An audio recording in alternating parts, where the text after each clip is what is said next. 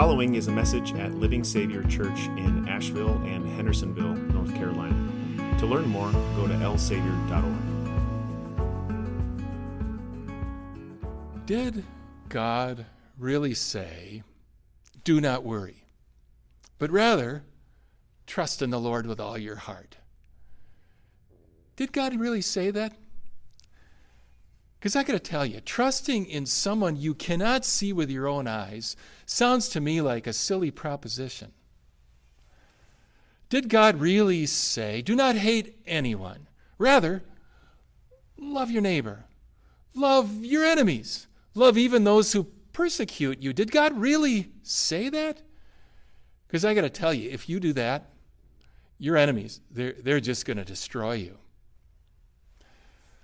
Did God really say that his mercy endures forever? Did he really say that? Because I got to tell you, some of the things God has already allowed to happen to you seem hardly merciful to me. Did God really say, "Keep your lives free from the love of money and be content with all that you have"? Did God really say that? Because I got to tell you, there's a whole lot of people who are living really comfortable lives because they love money and did everything they could to acquire more of it for themselves. Did God really say, "You must not eat from the tree that's in the middle of the garden, and if you do, you will die"? Did God really say that? Because I got to tell you, when you eat from it, your eyes will be opened. And you will be like God, knowing good and evil. Ever wondered who every enticing lie and every beguiling half-truth comes from? I didn't think so. Even if your Bible learning ended at the Bible's 3rd chapter, you've seen it as plain as day.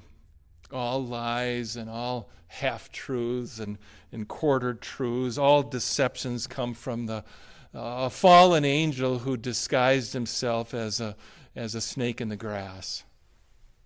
They start with that personal spirit being known as Satan, a Hebrew word that means the enemy. They originate in the wickedly crafty mind of the devil. Jesus once said about the devil, when he's lying, he's speaking his native language, because he is a liar and the father of lies. I use that word crafty on purpose. Crafty, shrewd, wise. It's actually the first descriptor of the devil that you find in Scripture. And it's followed by the most famous instance of it. Adam and Eve, we're told, had everything. So how could this crafty one somehow knock them down from their lofty perch? I mean, they had the perfect marriage. Adam and Eve had the perfect home in the perfect garden. They had perfect smiles and perfect strength of spirit, soul, and body. Each of them had been created in the image of God, thinking only God's thoughts and desiring only the holy things that holy God desires. But they didn't know what evil is. They didn't know evil by their own experience. So that snake in the grass deceives them into thinking that knowing evil by experience is somehow a good thing. As that account unfolds, the devil deceives them, and suddenly, of all the trees growing in the Garden of Eden, the forbidden fruit on that one tree looks the most desirable. Eve takes some and she eats it, and and then she gives some to Adam who was with her, and he eats it, and instantly their eyes are opened, and they know what evil is. Just like that, they're both ashamed of the bodies that God himself had formed for that. That's evil.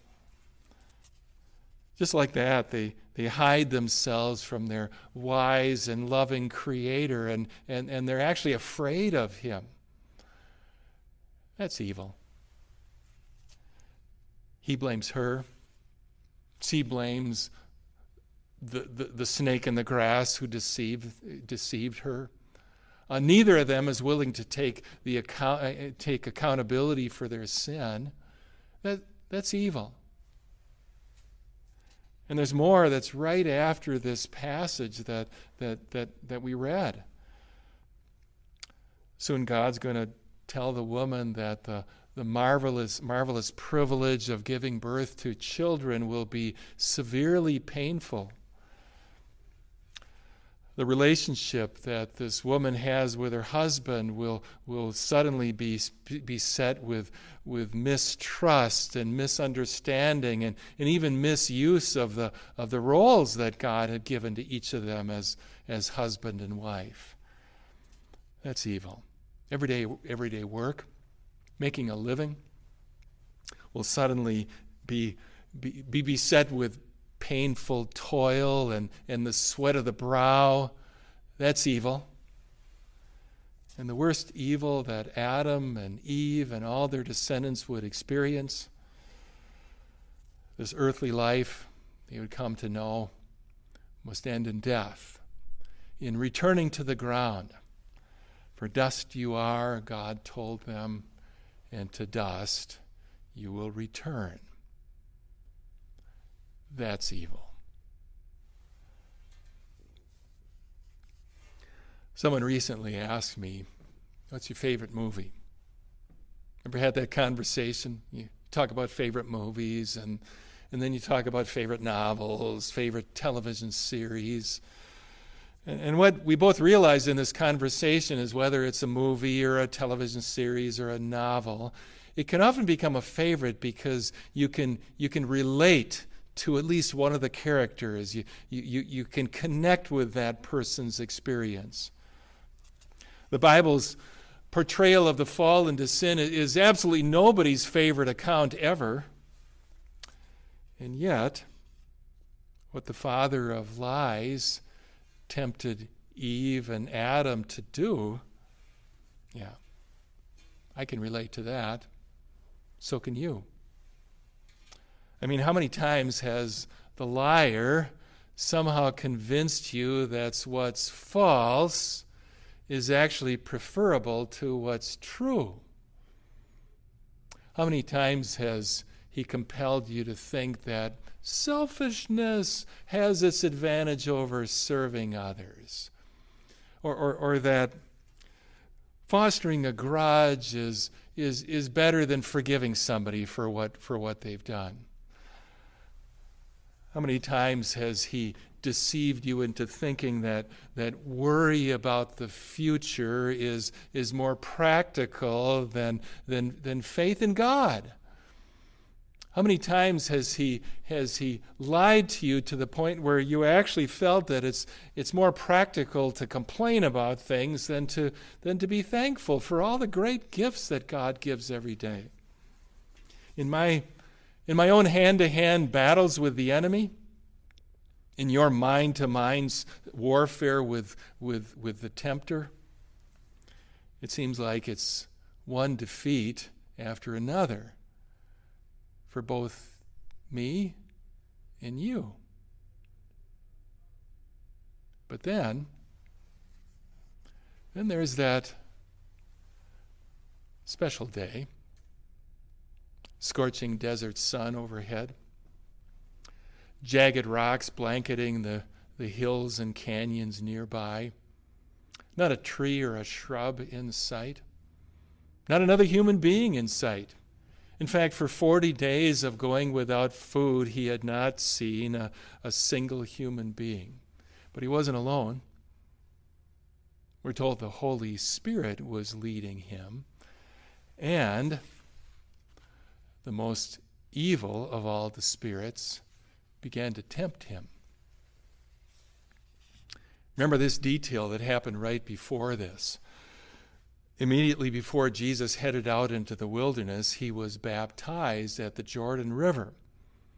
And as he emerged from the water, the Spirit of God came and descended on him, and the booming voice of the Father said, "This is my Son whom I love. With him I am well pleased." Well, now the devil is questioning that. He says, if you are the Son of God, aren't you concerned about whether your Father's going to provide daily bread that you need? Aren't you worried about whether he always has your best interests in mind? Jesus replies, it's written, the book of Deuteronomy, chapter 8, man does not live on bread alone, but on every word that comes from the mouth of God. Okay, but if you are the Son of God, will your Father protect you in any circumstance? What if your life is on the line? Test him on this. Throw yourself down from this high place and see whether he fulfills the words of the psalmist and sends his angels to rescue you. Jesus replies, it's also written, do not put the Lord your God to the test. All right? But if you just bow down to me and worship, all the wealth and glory that the kings of the earth, that they all gather, all of it will be yours. Jesus replies, it is written, book of Deuteronomy, chapter 6, worship the Lord your God and serve him only. At least two important matters to notice in this series of temptations. The tempter not only aims to raise suspicions about God the Father, he can attack your identity. So for Jesus, it's if you are the Son of God. For me and you is if you are a child of the Heavenly Father. If you really have been adopted into his family, well then, but two, the better thing to notice, maybe the more obvious thing to notice, is the almighty power of the Word of God. What the Holy Spirit put on Jesus' lips comes from the one who's our trusty shield and weapon. It is written. That's a truth that the liar cannot defeat. The Word of God, when it's heard, the Word of God when it's remembered, the Word of God when it's held close in the heart, the Word of God when it's spoken as almighty truth, has the capacity to fend off every temptation and chase the tempter away. Probably pretty frequently you have sung in your lifetime the most famous hymn composed by Martin Luther. 1529 he wrote it. Some say that when Luther wrote the hymn A Mighty Fortress, he had Psalm 46 running through his mind. You know Psalm 46, the Lord Almighty is with us. The God of Jacob is our fortress. But I'll suggest he may also have been thinking about incidents that happen in our daily lives over and over, and about that incident in the wilderness. How the ancient evil foe who attacks us is no weakling and no dummy. He comes to the battlefield armed with deep guile and awful might. You and I realize that oftentimes we don't have the strength of will to win that battle with the devil and his persistent wiles. Sometimes we leave our spiritual weapons and shield untouched, and we lose another battle with the tempter. With might of ours cannot nothing be done. Soon were our loss affected. But we have a hero whom God himself chose to fight for us. We have a courageous champion who went to the battlefield in our place. But for us fights the valiant one whom God himself elected. You ask who this may be? Christ Jesus. It is he. He holds the field, the battlefield, forever. As you know, there's conviction in hymns like this. There's confidence.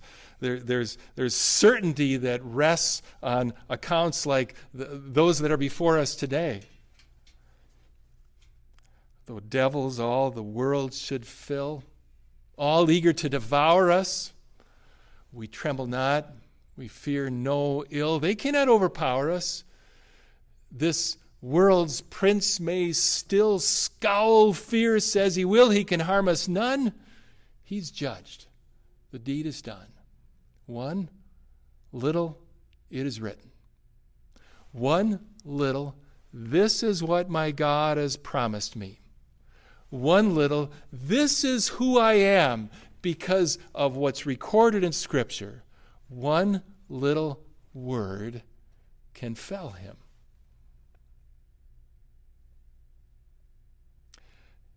You want to know where this hymn most clearly identifies the hero who fights at our side?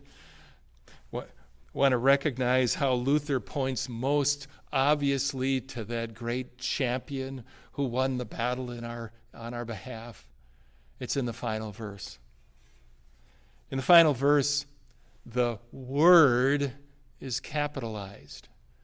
And the word is capitalized because the Word who is God and the Word who was God in the beginning is the Word who became flesh in the person of Jesus Christ. The Word they still shall let remain, nor any thanks have for it. He's by our side upon the plain with his good gifts and Spirit. And because Christ, Jesus, the Word, has fought a battle for us, our victory is won.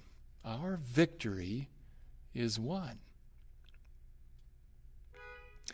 So did God really say, do not worry, rather trust in the Lord with all your heart?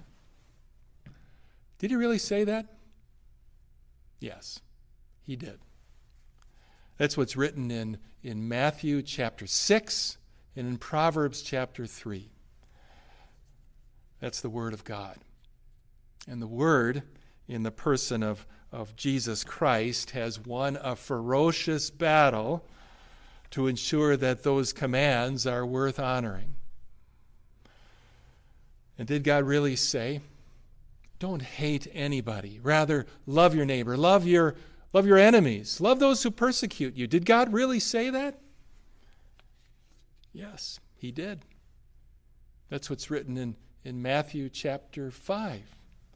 That's the Word of God. And the Word in the person of Jesus Christ loved those of us, all of us who are by nature his enemies, so much that he gave up his life for us, that we might become his friends, that we might be his family. Did God really say that his mercy endures forever? Did God really say that? Yes, he did. And it's written in Psalm 136, repeated 26 times. His mercy endures forever. His mercy endures forever. That's the Word of God. And the Word that is in the person of Jesus Christ offered himself, poured out his blood on God's mercy seat to ensure that that's always going to be the case. Did God really say, keep your lives free from the love of money and be content with what you have? Did God really say that? Yes, he did. That's the Word of God, and it's written in Hebrews chapter 13. That's the Word of God, and the Word, capital W, in the person of Christ, has proven to be our provider in every need, whether we have much or little. And one more. Did God really say, the kingdom's ours forever? Did he really say that? Yes, he did. That's what's written in the book of Psalms, in the writings of the prophet Daniel, in the epistles of the apostle Peter, and many, many times in the book of Revelation. That's the Word of God. And in the person of Jesus Christ, that Word, that King, fought on our behalf and in our place, defeated the devil again and again, all the way to the cross, offered up his life, rose from the grave, and now includes us in his kingdom of almighty power, of amazing grace, and of forever peace and love. The kingdom is ours forever. That's what's written. That's what the Word, Christ, has won for us.